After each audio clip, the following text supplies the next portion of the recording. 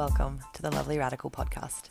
I'm your host, Kat, and Lovely Radical is a mission that for me began many years ago, wanting to retain the ability to be lovely whilst also being a radical agent for change and transformation in my own reality and that of those who are ready for more. I'm a life and business coach helping people all around the world become the leaders of their own lives, a master practitioner of hypnosis, neurolinguistic programming, and something incredible called emotional change technique. I've taught around the world and for the last 5 years coached people across 5 continents and helped them remove their barriers to finding their soulmates, healing their bodies, and making 10K months or more in their businesses. Because the key I've found lies in our unconscious mind, here we will discuss many things around mindset, communication, business strategy, real self-love, manifestation, language, and so much more. Many of these topics have been requested by you, and we will discuss with some dear friends of mine who may pop in from time to time. This is a no-filter zone, and some of the content may trigger you, and that's great. Did you know that our triggers are actually the pathway to our desires? And we are usually triggered by things that are unfamiliar and that we haven't yet made sense of. And if knowledge is power, imagine if you have the wrong knowledge and that's why you feel stuck. If you're looking for ways to take this knowledge to a higher level, you can connect with me anytime and ask about LRA, my coaching academy. So step into the arena, lean into the knowledge to integrate the light and the dark, spirituality and business, and let's have some fun while we create a better life than we could have possibly imagined together.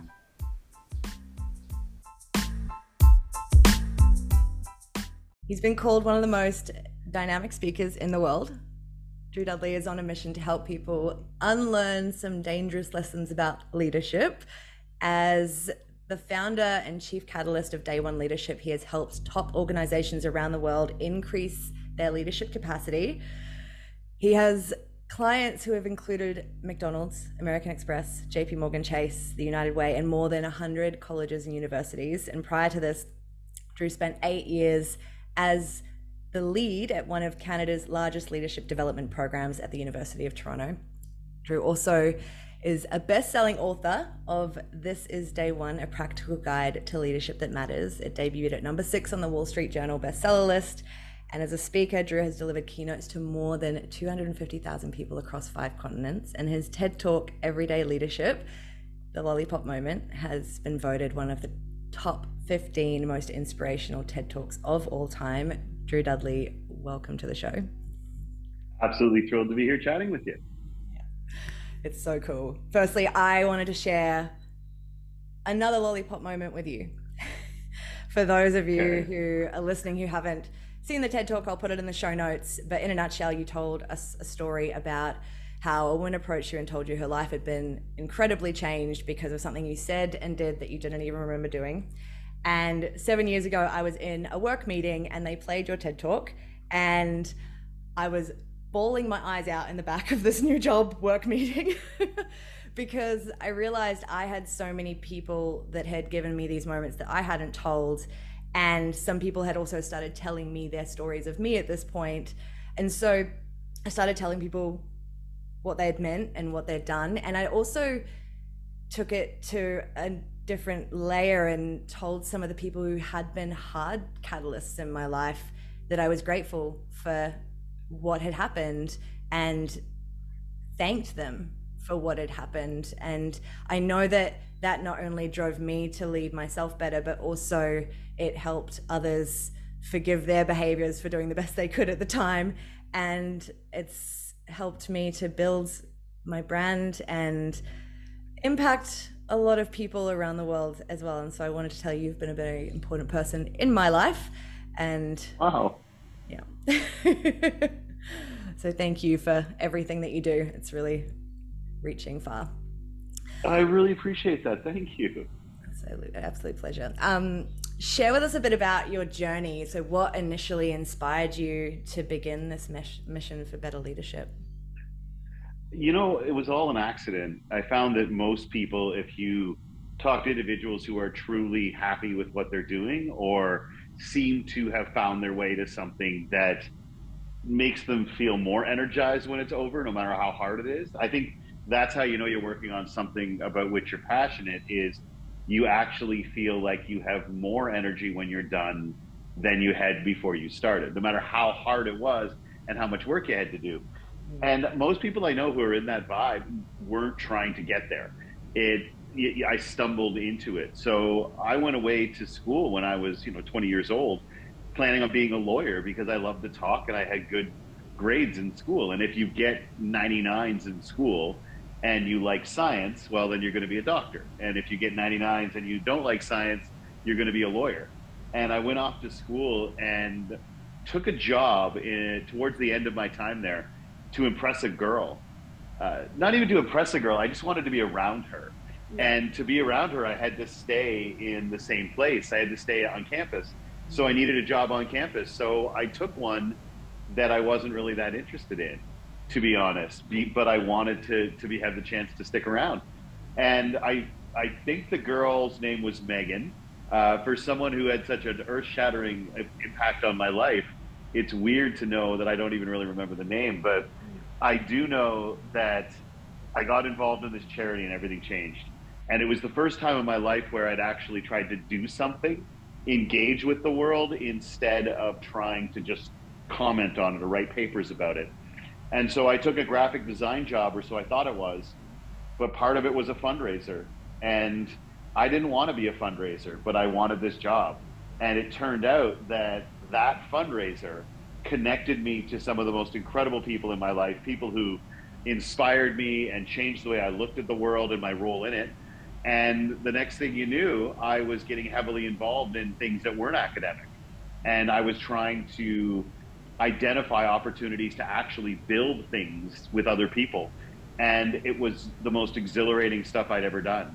And it used to be figuring out a way to please one person, a teacher, a professor, a parent, an adult of any kind as a kid. That was the biggest reward, right? As I figured out what they wanted and I delivered it, whether it was academic work or athletic work or just being a good kid, right? But once I started doing that, it was all different. Once I got involved in the charity work, it was as if electricity got like fired through my brains or through my body, and my brain was on fire, and all of a sudden the things that we did mattered. And that's really how it started. And as I started to talk about the things I learned through that experience running this national student charity, one of the workshops I was running, which weren't about leadership per se, or I'd never say they were about leadership, they were workshops on how to effectively accomplish goals as a team, which of course is leadership, but at the time I wasn't going to call it that. I never thought of it as that. I thought of it as getting things done as a group. And the dean of the University of Toronto saw one of these workshops and he said, "This is the type of leadership we want to teach our students." And I said, "Well, yeah, but I'm not some academic, I'm not some researcher who could talk leadership theory." And the point is that I realized, and he was right, is that none of these young people really felt like they had any power in their lives. They were 18, 19 years old, they had part-time jobs, and they weren't the boss at those jobs. They lived with their parents. Their parents told them what they could do and when they could go out of the house. And their teachers and professors their whole lives had told them exactly what they had to do and how many words they could do it in. And to me, that's a group of people without any power. So what's the point of talking about a form of leadership that's entirely dependent on power, which is traditionally how we've discussed it? It didn't mean anything to these students. So I had to talk about leadership in a different way. And that's what led to the entire sort of approach of leadership existing in these individual moments, or shorthand, in these lollipop moments. Yeah, absolutely. And I love that you just shared that you were kind of inspired by a girl, because it's funny because same with my journey. One of my gateways into self-development was yoga and meditation, and I started going to yoga to hopefully bump into a guy more often. And I hear those stories so much, but they're kind of in whispered tones of like, oh, that's a bit embarrassing. But I was like, no, own it. Like, if it created something beautiful, I think that's so cool. So I just love that you shared that. And What are some It's deep, also yeah. it's also a reminder that there are more Rosalines in the world than Juliets. For all of you who didn't pay attention in English class, Rosaline is the woman at the beginning of Romeo and Juliet that Romeo cannot live without. She is his sun, his moon, and his stars.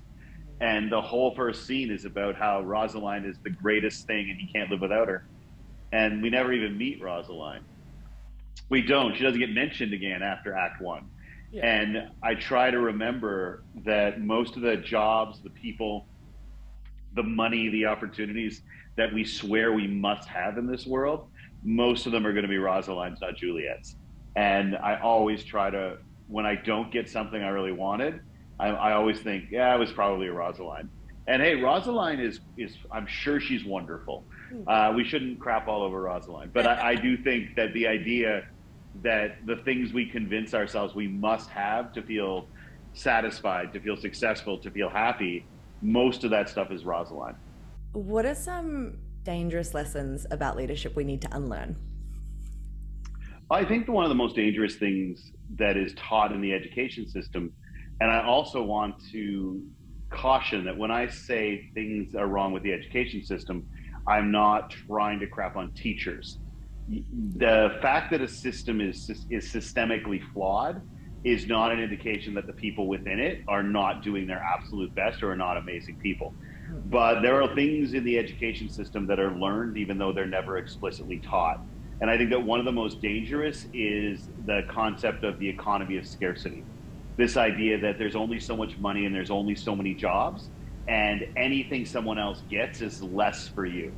And that's such a dangerous thing that we're teaching. And the thing is, it's never said, but the first time you ever get a grade, we don't realize the impact that has on our brain.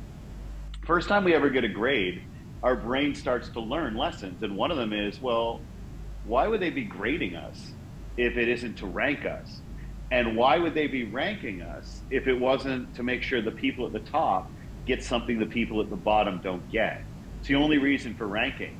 And so simply by the act of grading young people, we reinforce this idea that we're competing with one another. And that is what reinforces this idea, because once we start to see it as a competition, we start to believe there's winners and there are losers. And the human brain is unbelievable at how well it can convince itself it's losing compared to other people, regardless of how much it has. And so once we adopt this idea there are winners and there are losers, once our brain starts to panic about the fact that it's losing, well, what happens then is that's the source of all of the things we're really ashamed of in our society. That's the source of greed. That's the source of jealousy. That's the source of people building their empires on the exploitation of other people.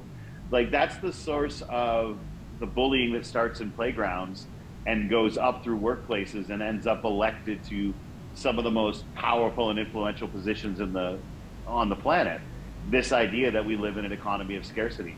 And that is the most dangerous lesson I think that we're teaching, which is we are competing with one another, and the success of other people ultimately means less success for you. It's the source of everything that's a problem. And we start teaching it the moment we start ranking and grading people.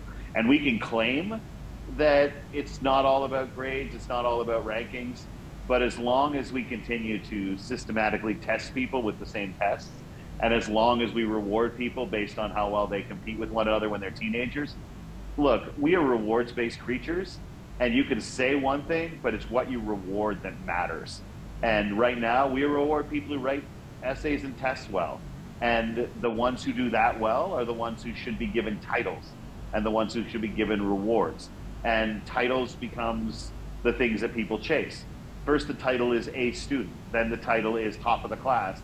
Then the title is up and comer, in the profession. Then the title is, youngest whatever. We trace accolades and titles because that's what's been rewarded.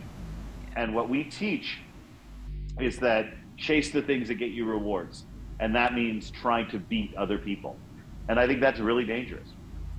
I think it makes leadership something that only a select few, those who like to be the center of attention, those who are particularly articulate, we teach leadership is supposed to be from people who have those particular attributes.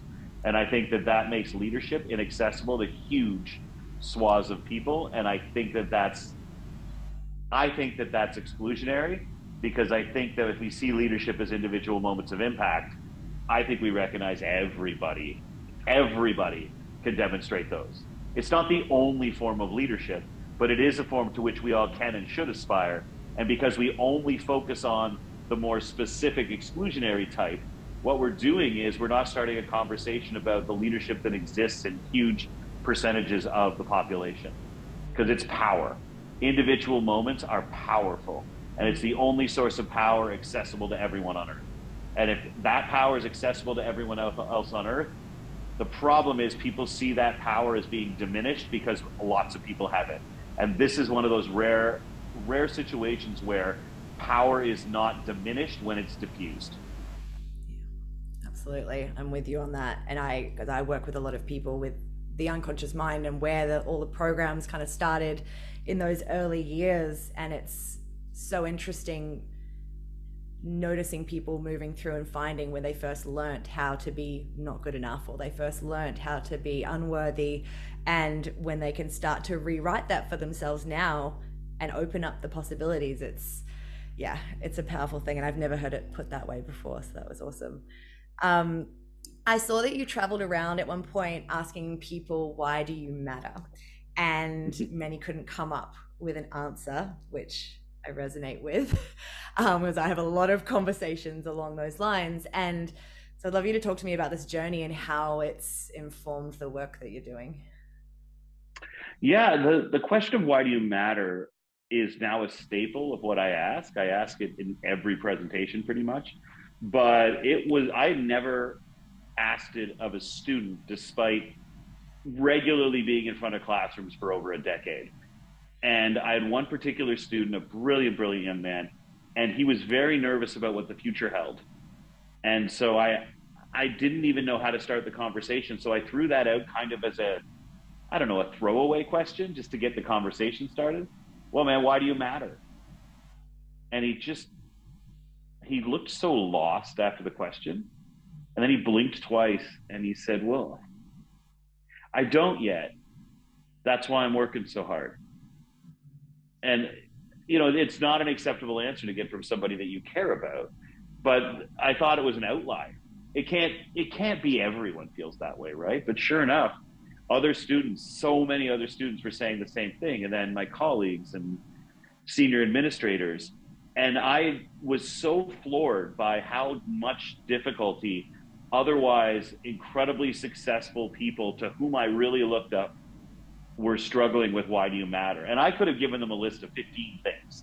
But think of the person in your life who you think matters the most to this world, however you define that, and then ask them that question, because they will give you incredibly unsatisfying answers compared to what you would say if given the same piece.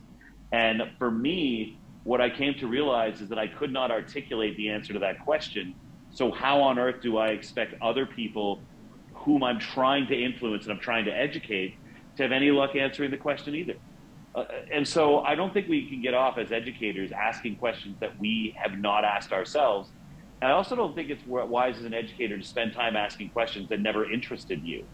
Because if they bored you, they're probably boring the people to whom you're posing them as well. So I did not have an answer for why do I matter. And I realized when he came back and he didn't have one either, I was disappointed. And then I thought to myself, well, I can't be disappointed in him because I don't know the answer either. Who am I actually disappointed in? And I thought, how can we claim that what we are delivering to young people in this world is an education when some of the most dynamic and passionate and well-educated people on the planet can't answer the question, why do you matter? Because no one's ever asked them before. And I think the part that drives my work is I started to realize that I think what it is that we hope to matter, right? Oh, I hope to matter. I hope to lead. I hope to make a difference. And I will never, ever discourage people from hope. I won't. Hope's such a powerful force. It's just a really bad strategy. And as such, for me, the idea became, okay, if we want to matter, we want to lead, we want to make a difference, maybe the best way I can help other people is to help them plan to matter and plan to lead and plan to make a difference. And so everything that I teach is this process rooted in behavioral psychology that helps people actually live up to the values they claim to stand for. But ultimately, what I'm trying to do is provide myself evidence, and anybody else who engages in using this process, I want to generate evidence that we matter every day. If that makes any sense, because you're not always in charge of what you get to do every day. As a matter of fact, I'd argue you rarely are in charge of what you get to do every day, but you're always in charge of who you are. And I think that right now we've got a lot of really good leaders out there, whether they call themselves leaders or not, who live their values whenever they get the opportunity. And that is a noble thing, and it's something we should celebrate. But what separates great leaders from good leaders is good leaders live their values whenever they get the chance. And I think great leaders create opportunities to live their values. And my work really focuses on, okay, one, what are those values you want to live every day? And then how do we go about not just reacting when we see a chance to live them, but making sure that at least some of our core values are a part of every day of our lives, so that even on the days where everything outside of your control blows up in your face, and we will always have those, at least you can go home at the end of the day and say, yeah, but I don't know, in these 2 moments, I was the woman, I was the man, I was the person I wanted to be, right? That's a gift to me. So if someone looked me in the eye now and said, why do you matter? My answer is because I plan to. I don't know how I'm going to matter today, but I do know I have a plan to matter today, because I have all kinds of plans personally and professionally and romantically and, psychologically, physically. I have all those plans, and I'm going to do my best to live up to them. But sometimes you need a little help. And so when it comes to living values, it's easy to get distracted. And so what I started to realize was, let's create a process where we can cut through the distractions, live our values every day. And then when someone says, why do you matter? I have evidence. I know why I matter. I've done these things. Because I think most nights we go to bed and we couldn't point to specific things we've done that matter. We just hope. And we got to do more than hope. We got to prove it to ourselves, or we won't believe it. Yeah, absolutely. There's been a lot of talk about confidence and motivation in my communities lately, and people waiting to feel confident or waiting to be motivated, and yet I attempt to communicate that it's actually by doing the things and stacking the things that you create the motivation and the confidence. So I love that. That was a great Well, I think the confidence is an interesting thing, right? So many people, particularly young women, like the response I get is, well, I'm working on my confidence. I'm working on my confidence. I'm working on my confidence. Any of you out there that are it bothers you how confident you are, whether usually in the case that you don't feel you're confident enough, confidence is not an essential part of leadership. It isn't. It is, confidence is acting like something doesn't scare you. And that's cool, but it means that you can act the whole time. You don't actually ever have to do anything to prove your confidence. You can just act confident. I believe that it's not confidence that defines leaders, it's courage. And so confidence is acting like something doesn't scare you. Courage is acknowledging it scares you and taking action anyway. Courage is a commitment to taking action when there is the possibility of a loss. So confidence requires being an actor. Courage requires taking action. So everyone out there who's like, the thing that's standing in my way for asking the thing for I deserve, or taking the plunge, or seizing something I really believe I'm ready for, if the only thing you're telling yourself is, well, I need to work on my confidence, I don't care. The best leaders I know, most of them are not confident at all. Most of them are neurotic as all hell, but they're courageous. Like, they are so courageous. They know they don't know. They know it might screw up. They are not sure they're going to be able to do it, and they just step forward anyway.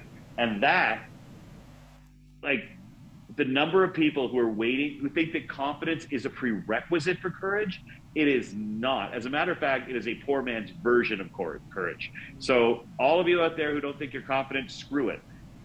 I've heard this in a million different places since, but one guy taught it to me years ago, and he said, the quality of my life is in large part determined by how well and how often I say to myself, am I capable of 5 seconds of extraordinary courage right now? And I've heard it since then. I've heard 10 seconds, 15 seconds. But the first guy to ever tell me, that has stuck with me forever. The difference between confidence and courage. Confidence, whatever. You can spend your whole life waiting to feel like you're ready. Screw it. Worry about your courage. I couldn't care less whether you're confident or not. And too many people are waiting for themselves to feel like they're confident as if it's a prerequisite. Confidence is a prerequisite for nothing in leadership. Yeah, absolutely. Sorry, I went on a little rant there. Yay. It's the best. Having worked with such an array of people and organizations, do you notice, other than confidence and courage, any trends of resistance in doing this journey to lead themselves better and lead better? Yeah, I think because it wasn't taught as leadership, it's seen by some people who have the more you invest in something, the more you will defend the thing as you perceived it when you invested in it. So if you have worked 100 hours a week for 10 years, if you went to 3 different grad schools, if you have sacrificed and stressed out and poured everything in your life into becoming senior executive, whatever, by the time you're 35, to have anyone on earth tell you that that's not the only type of leadership that really matters is going to get pushback. That's the biggest pushback, is that when people have been told this is what real leadership looks like, titles, money, prestige, center of attention, and they have sacrificed so much for it, to be told that that's not what leadership is in its entirety causes natural pushback. Because I'm not saying that being CEO or senior vice president is something that everyone can or should do or wants to do. But I am saying that there's a form of leadership that's focused on individual, daily, consistent behaviors that some very high-performing people skip over. And the biggest resistance I get is that when people wholesalely bought into the idea of what a leader looks like, what a leader should do, and has dedicated their entire life to chasing and embracing that model, then it is extremely difficult for someone to walk in and tell you anything that makes it seem as if you might have made a mistake. And you didn't. Hey, if you work 100 hours a week, I don't think it's worth it. Like, I almost hurt myself because of a job. It's not. But I do understand that we live in the world of hustle culture, and to sit on a panel, which I've done before, and look out at young entrepreneurships or entrepreneurs or hopeful or wannabe entrepreneurs, and say that if I work more than 40 hours a week, I fail myself. They stop paying attention, because that's not what Gary Vaynerchuk says. That's not what all the, what people online say. It's all about get up at 5 a.m. and out hustle everybody. Well, I did that and I almost died. And so the idea is to create a life where, you know how long and hard I worked so that I can have the privilege of saying I won't work more than 40 hours a week? That took a lot. And to me, I'd rather be able to say that than have $25 million in the bank. Because what good is your $25 million when all you do is act the exact same way you did? You don't use it for any more leisure. You don't use it for any more health. You don't use it for any more impact on the world, except to get up and go and do the exact same thing you did when you had $0 as you're now doing with 25 million. I do a lot less work now than when I was trying to make that first $1 million, if that makes any sense at all. If I wasn't, what the hell did I do all that work for? Right? Just like, why'd I work my ass off at 29, if not so that at 46 I could be like, no, that's it for me this week. Otherwise, you just do it forever. And when are you saving it all for? So I think one of the most toxic things is hustle culture. I really feel that it's dangerous. And I've learned that boundaries means losing things. I don't understand how, at what point we thought we could make boundaries and lose nothing. Like, that's not how boundaries work. Like, when you put a boundary up, you are putting something on the other side of that boundary. And I think it's important for all of us to acknowledge that when you're identifying where to put up boundaries, which will make your life better, you are effectively choosing things that are no longer going to be a part of your life. And we've really got to stop acting like that isn't the case. Like, people, you can't set boundaries and get everything you had before. Yeah. If you did, you wouldn't need the boundaries. So anyway, I'm not sure I answered your question there, but I was in Madrid a couple of days ago, so I'm a little jet lagged. Great. It's the best. I've not had much sleep either. So you touched on really powerful points there, a number of them. The one that feels most alive is the perceptions piece, because a lot of the times, and even just at the end there, you touched on like how things will change if we choose to put boundaries up, or if we want a changed life, then we need to change and potentially need to challenge our own perceptions and our stories that we're running about whatever it is. And what would you think is a good first step to start challenging our own perceptions, especially if we've built up tenure of Well, the word why is a great way of starting. So take a look at every relationship in your life. And when I say relationship, I don't just mean with people. I mean with jobs, with places, the city you live in, the job that you're in, the friends that you have, your mental health, your physical health. All of these things are relationships that you have. And take a look at every relationship in your life and ask why. Why is this relationship in my life? Why do I keep it in my life? The word why is a three-letter knowledge generating machine. So, and I know this seems weird, but the next time you're out having coffee with someone, ask yourself, why is this person in my life? And what you'll often find is that the reason they were in your life is no longer valid. And so I think one of the ways that we can start effectively setting boundaries is by effectively doing assessments. And there's a few questions I always ask. Write down every relationship you have in your life, with your body, with your mind, with your significant other, with potential significant others, with friends, with enemies, with the city you live in, with the job you're at, with your favorite TV show, whatever. Every relationship you can think of, write it down. And then ask a series of questions about every relationship in your life. Number one is why. Why is this relationship in my life? What does it bring me? What does it take from me? Two, is this relationship keeping me grounded, or is this relationship weighing me down? I said for a professional speaker, that's a crime. I know, I actually heard myself catch it, but look at it this way. A woman came in years and years ago. I was a music producer and not a very good one. But a woman came in and submitted a song for an album. And the song said, there's a difference between grounded and run into the ground. And some things keep you rooted and some just weigh you down. And you have to decide what you'd rather keep around. And for me, when you make that list of every relationship, first you start asking why. A lot of the things in our lives we do not question if they've been there a long time. Two, the other piece to ask is this keeping me grounded, or is this weighing me down? Does this give me stability? Does this give me strength? Does this give me pride? Does this give me momentum? Or is this weighing me down? Which means, is this something that's just in my life because it makes other people okay with me, but it doesn't work for me? Weighing you down are things that are still in your life only because of how other people will view you if you get rid of them. And then the other piece is, where in my life am I settling? Am I settling in my physical health, my mental health, my relationships, my romance, whatever it is? Where in my life am I settling? Because no matter how old you are, you're too young to settle. But I think breaking your life down into the many relationships within it and asking things like the why, asking which category does this fall into? Is this rooted or is this weighing down? And then that other piece, where in my life am I settling? So even the stuff that keeps you rooted, then you have to ask, am I settling for this? Could I be more secure? Could I expect more? And I think that that's a great place to start, by doing an assessment of where you are. And I think that we're really bad at accurately assessing that. And I learned that when I heard a line from a TV show where one character says to another, hey, we used to be friends. And he said, we were never friends. We just drank together. And I realized that something that looks like it's one thing can very much be another.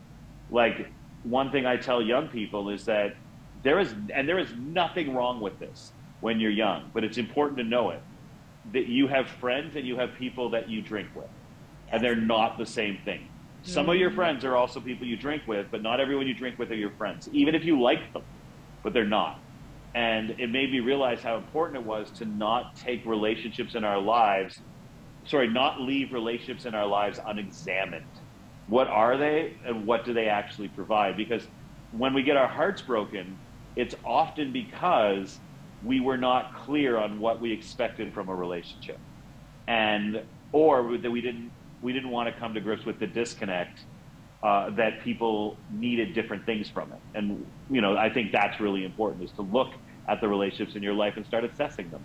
What are they? Why are they? And what impact are they having on me?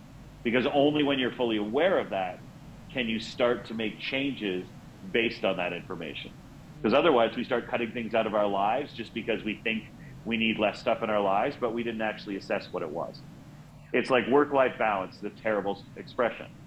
You're not looking for balance. Balance means it has to be the same. Yeah. What you're looking for is harmony, right? Because harmony, like one part of the harmony can carry it much more than another for a while, and then it switches. Harmony is about how things integrate with one another as opposed to how they balance one another out. And so some things, it shouldn't be about whether you're balanced between work and life. It should be whether you're balanced between things that give you energy and things that take energy. Because your friends sometimes will give you energy and they'd be part of the life balance. But sometimes your friends drain your energy. And instead of looking at work-life balance, we should be looking at energy in, energy out harmony, energy in, energy out balance. So the only way we can do that is by first doing an honest assessment of where we are. What are each of these relationships? Do they keep me grounded or weigh me down? Where in my life am I settling? Absolutely. And of course, the why. Yeah, absolutely. I used to joke about balance because I thought about balance for my parents was work and life. That's kind of all they did. And then for me, it was multiple jobs, chronic illness, partners, no partners, all these things were coming into play. It wasn't just like the two sides of the coin. And I was like, how can I have balance? And harmony is the missing piece for that story. So that's great. Thank you for that. Yeah, it's more like music. There's a bunch of parts of music. Yeah. And sometimes the bass line is all you need. But when it's really hitting, there's an awful lot of different pieces. And honestly, the piccolo is a relatively small piece, but you hear it. But if it was all balanced, there'd be too much piccolo. I have no idea why I just chose piccolo. So great. A lot of people in the audience are on a journey of taking painful experiences from the past and turning it into something better. And I'd love for you to speak into if there's a harder moment in your own journey that you were able to transform and lead yourself forward from. There's lots. I mean, the entire concept of my work, day one, is based really on my experience in recovery from alcoholism. The idea that the number one thing, if you want to not have a drink for the rest of your life, is you must choose not to have a drink today. And that's the only choice that matters. And yes, it's an incredibly hard choice, and you don't have to make it tomorrow. And it doesn't matter if you made it yesterday, but just do it today, okay? Just do it one day, that's all. And that's really what recovery is. It's just, I know I won't be able to do it tomorrow, and I know I didn't do it yesterday, but I can do it today. That's it. But that singular focus on the non-negotiable in a given day is the same approach that, you know, I really embraced for leadership, which is every single day make a decision to demonstrate that you live your values. And so that, to me, the process of coming through alcoholism is inherent in the work that I do. In terms of a very practical tip, though, because, you know, one thing I found in that the work that I do is that your story is irrelevant except in how it is related to by people listening. So for those of you listening, this is different for everybody because I'm coming to better understand PTSD and the power of trauma. And so I have to trust the people listening to know, to be able to identify for themselves which experience in their life would be appropriate for this. But we all have experiences that we can access that we remember as difficult parts of our lives. Now, one thing I know is that there are experiences we all have that it's not healthy to access, but we all have those parts of our lives that were very hard, but we can, in a way that will not cause us further trauma, we can access them. There's my little caveat, right? Yeah. So don't go accessing parts of your brain that hurt you. But we all have scars that we can access. I treat that day as my New Year's Day because I believe that New Year's Day is completely arbitrary. And we put a whole bunch of talk into like new beginnings. And on January 1st, we're all like, hey, we did it. We made it another year. But that day means nothing to most people. As a matter of fact, December 31st, January 1st, nobody does anything, so it's hard for those days to mean anything in the grander scheme of your life. So what I always tell people is pick the worst day of your life, the day where you can't believe you made it through, and make that your New Year's Eve. That's your New Year's Day. Because right now we're like January 1st, everyone celebrates that we made it another year, but what are you celebrating exactly? But if you take the 1 year or the anniversary of the worst day of your life and you treat that as your New Year's, that as your day of rebirth, that as your day of renewal, every single year you're celebrating another year that you made it through, another year where you healed, another year where you grew. January 1st doesn't mean anything to most of us, but for me, January 17th is the darkest day that I have in my life.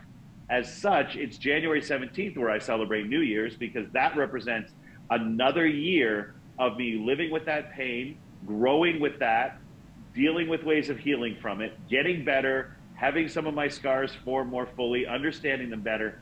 Every single year on the anniversary of the worst day of my life, that is a day we're celebrating as your New Year's. I recommend you do that too, because then you have an ability to sit back and say, I did it another year. I got through another year of pain, another year of loss, another year of sorrow, another year of regret, and all of it's a little bit better. That is what I think is a key way of starting to change the way that you look at your scars. The other piece too is my work involves telling people to take their values and turn them into questions. Because on a behavioral psychology level, the human brain will change your behavior to find the answer to a question, because it really hates having unanswered questions inside of it.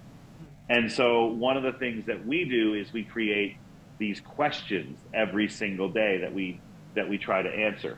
A woman once identified resilience as one of her values, and using the process that we use to try to turn values into questions to make it more likely you'll live up to them, is she introduced me to the concept of kintsugi, which is a Japanese art form.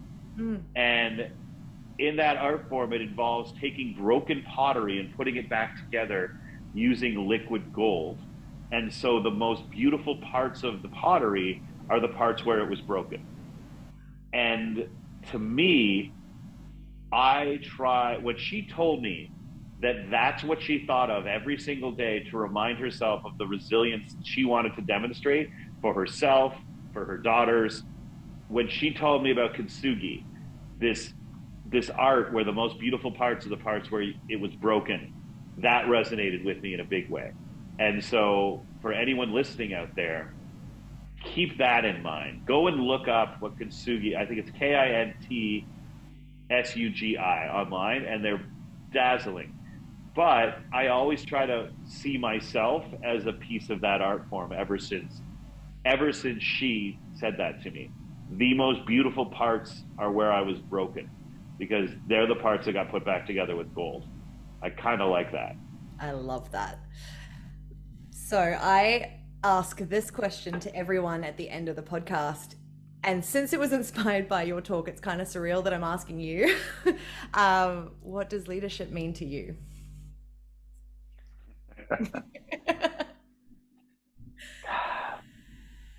In this moment. In this moment, I'm going to give an answer I've never given before. Okay. Because you get asked that question so many times. Yeah. And yes, I have my standard answers, and I believe in my standard answers. But I think that leadership means a level of egalitarianism that is opposite to how it has been traditionally defined. Because I think we teach leadership in a way that makes people see it as reserved for a relatively small subsection. Not everyone can or should be a leader. That's why we compete with one another in order to get there. However, if we redefine leadership and we define it as these individual moments of interpersonal interaction, moments of compassion, moments of forgiveness, of recognition, of accountability, of respect, of self-respect, if we define leadership as existing in those individual moments of interpersonal impact, it means that leadership is accessible to everyone on the planet. And the reason what leadership means to me is a form of power accessible to everyone. And it's the only form of power on earth that's accessible to everyone on the planet. Every form of power on earth has systemic barriers between that power and most of the people on the planet, except the ability to create individual moments of interpersonal impact. If Viktor Frankl taught us anything, it's that that never gets taken away. And that makes it far more powerful than money. That makes it far more powerful than political influence. It makes it far more powerful than fame or notoriety, because everyone can take those things away. And then the world decides if you get it back or not, right? And the ability to create those moments, though, that's yours. It's always yours. That's the only power that can never be taken away, and it's the only power that's accessible to everyone. The thing is that power is addictive, and what happens is power is seen as unimportant if everyone has it, which is why that form of power that I just talked about isn't called power. We call it the little things. Little things, kindness and accountability and recognizing they're little. That's because any power that is perceived to belong to everyone is seen as less than. And so what I really see when I see what leadership means access to power available to everyone. That, however, minimizes power that's available to only a few. And so people who have that power that's not as accessible, they want to diminish all power that isn't that. Makes them stronger, at least in their mind. So that's what leadership means to me. It means an opportunity for everyone to have power. And there's not a lot of places on this planet where that is possible. I think we're getting. Or let's be straight up, desired by a lot of people. Yeah. Yeah. So what's next for you? What are you excited about for the future? I'm going to see Cocaine Bear tonight. And what is that? And I'm pretty sure that is going to give me 1 hour and 38 minutes of not having to use my brain. And I think that rest I will then put to good use in some way, shape, or form. Absolutely. Honestly, I'm working on 2 different books, one that is similar to the last one that I did, and one that has nothing to do with it. I'm more excited about the goofy one, which is just a book that started, like so many books, about a couple of friends getting into a stupid argument over what kind of superpower they would like to have. And as goofy as this is, I wanted to write something that could give people a smile inside of 3 minutes. And so we're writing a book about what we call subtle powers, little superpowers that you have that nobody can tell you're using them, that benefit your life without ending up creating an arch nemesis. Because why anyone would want a superpower, I don't know. You're now responsible for every life on the planet. Anything that goes wrong, it's because you let it go wrong. And you're almost certainly going to get an evil supervillain chasing you for some reason. I'm writing a book about subtle powers. Powers like the ability to iron your clothes simply by putting them on your body. That, to me, is a subtle power. I want to be able to eat any food in any place and not spill any of it. I want to be able to eat a meatball sub while driving a motorcycle, and I don't want to worry about it. If you figure out that one out, let me know. No problem. And I know that none of your viewers this is not what they tuned in for, but I'm actually really, find the little thing that gets you excited in this world. We have only one evil use of this particular thing, only one subtle power that could be used for evil, and it's this. When someone annoys you, you're able to blink twice and give them the hiccups for 20 minutes. And folks, the more you think about that, you're going to laugh right now listening to that. Later on today, you're going to think a little bit more, and you're going to understand how utterly sociopathic that particular little thing is, that power. So I don't really trust the person who gave it to me, but it's going to make you giggle. Right. No, I'm excited. I'm excited to find ways of just making people laugh. I'm excited to find opportunities to gather new stories, because my whole life, as you read my book, is collecting stories and insights and sharing them. And the challenge for me is that for 3 years, who were we sitting with on a train? Who were we sitting with on a plane? I haven't been places where no one's checking their phone. We're just engaging with each other. And so it's been tough to gain those new stories. I'm looking forward to returning to a world where people are out creating new stories and sharing them. I'm really excited about that. Oh, absolutely. And Cocaine Bear. Yeah. What It is should be a good Cocaine book. Bear? I have no concept of what this Oh, is. it apparently in the 80s or the 90s, somewhere in Middle America, a bear got into a drug, like a drug deal. I don't know how it worked, but basically a large shipment of cocaine was consumed by a bear. And the bear then went on to terrorize a small American town while hopped up on cocaine for the better part of 3 days. They determined that this needed to have a very bad movie made about it. And they're not hiding that it's a bad movie. It's about a bear that does a lot of cocaine. So we're going in eyes wide open. And I'm pretty excited about watching a movie about a bear on cocaine for 3 days. Absolutely. Absolutely. And Everyone who tuned into this fun podcast, into business. I was going to say that nobody tuning into this podcast thought I was going to do that. But honestly, my friends, making money, getting books on the bestseller list, like how we define success in business is a lot of different things. But for me, I think when I truly felt that I'd had success is when I was able to just go to a movie at 1 o'clock on a Wednesday, some movie that had been out already for like a month and a half, 2 months.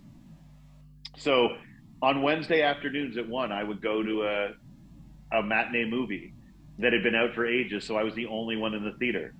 But I had worked hard enough to create a career where on 1 o'clock on a Wednesday, I could just go to a movie.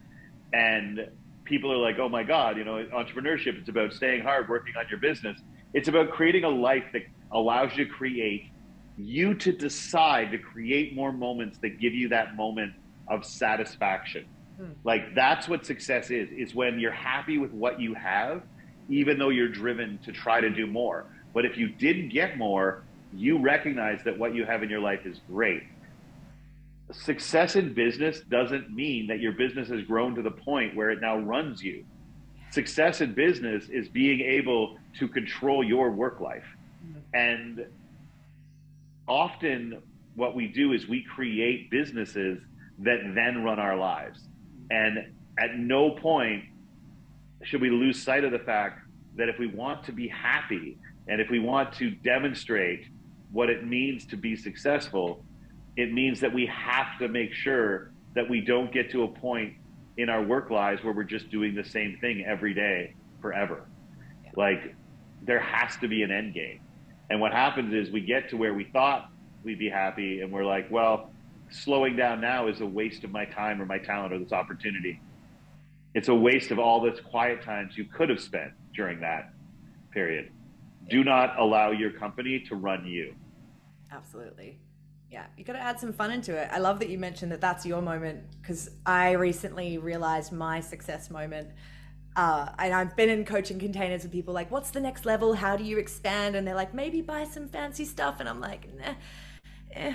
And for me, I realized it was being at a bathhouse in the middle of the day on a Thursday and Uber Eatsing iced coffee to the bathhouse from my phone sitting in a Lilo when I used to be scared to spend $2 on a coffee 5 years ago. So I was like, oh, this is it. This is the moment. Yeah. It's also how much would it have to cost for you to regret having spent it 5 years from now? Yeah. That perspective has really helped me too.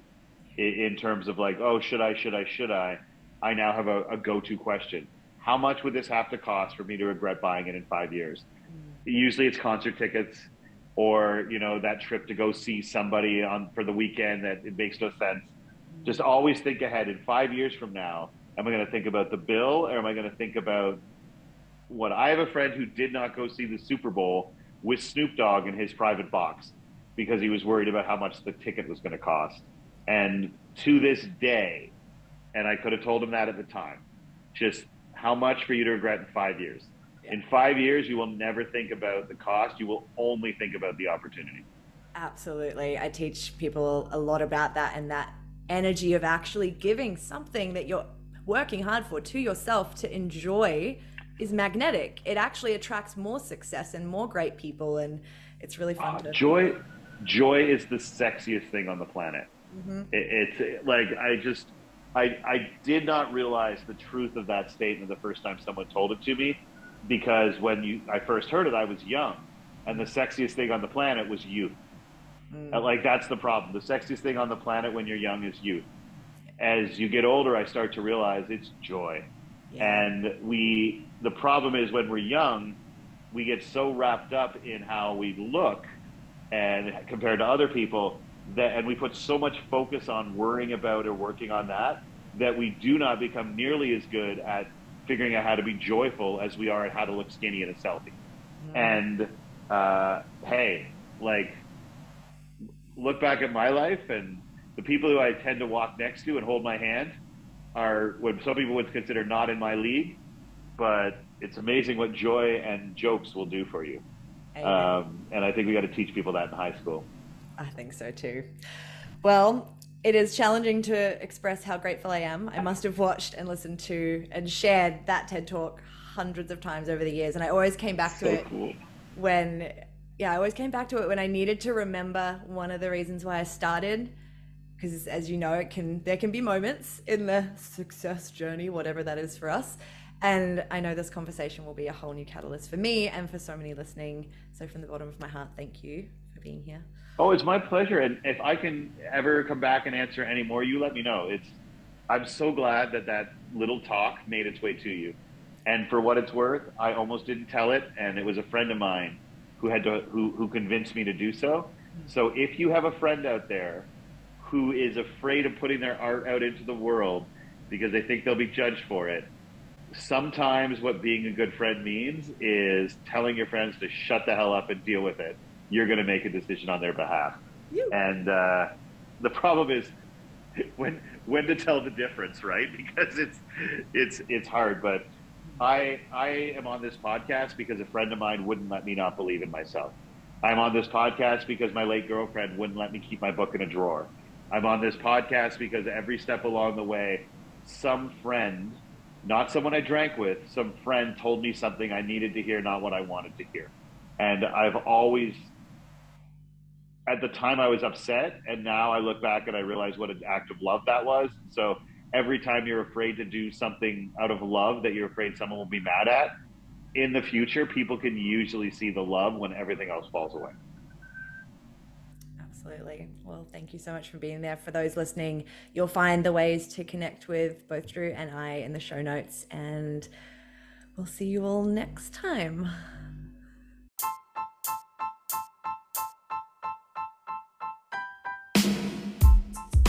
Thanks for tuning in to this episode.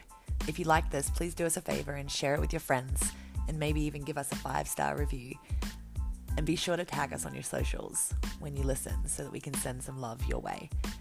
If you'd like to learn more about how to work with myself and the Lovely Radical team inside the Academy, make sure you head over to our website at www.lovelyradical.net or send me a DM on Instagram for a chat. Thanks again for listening, and we'll see you on the next episode.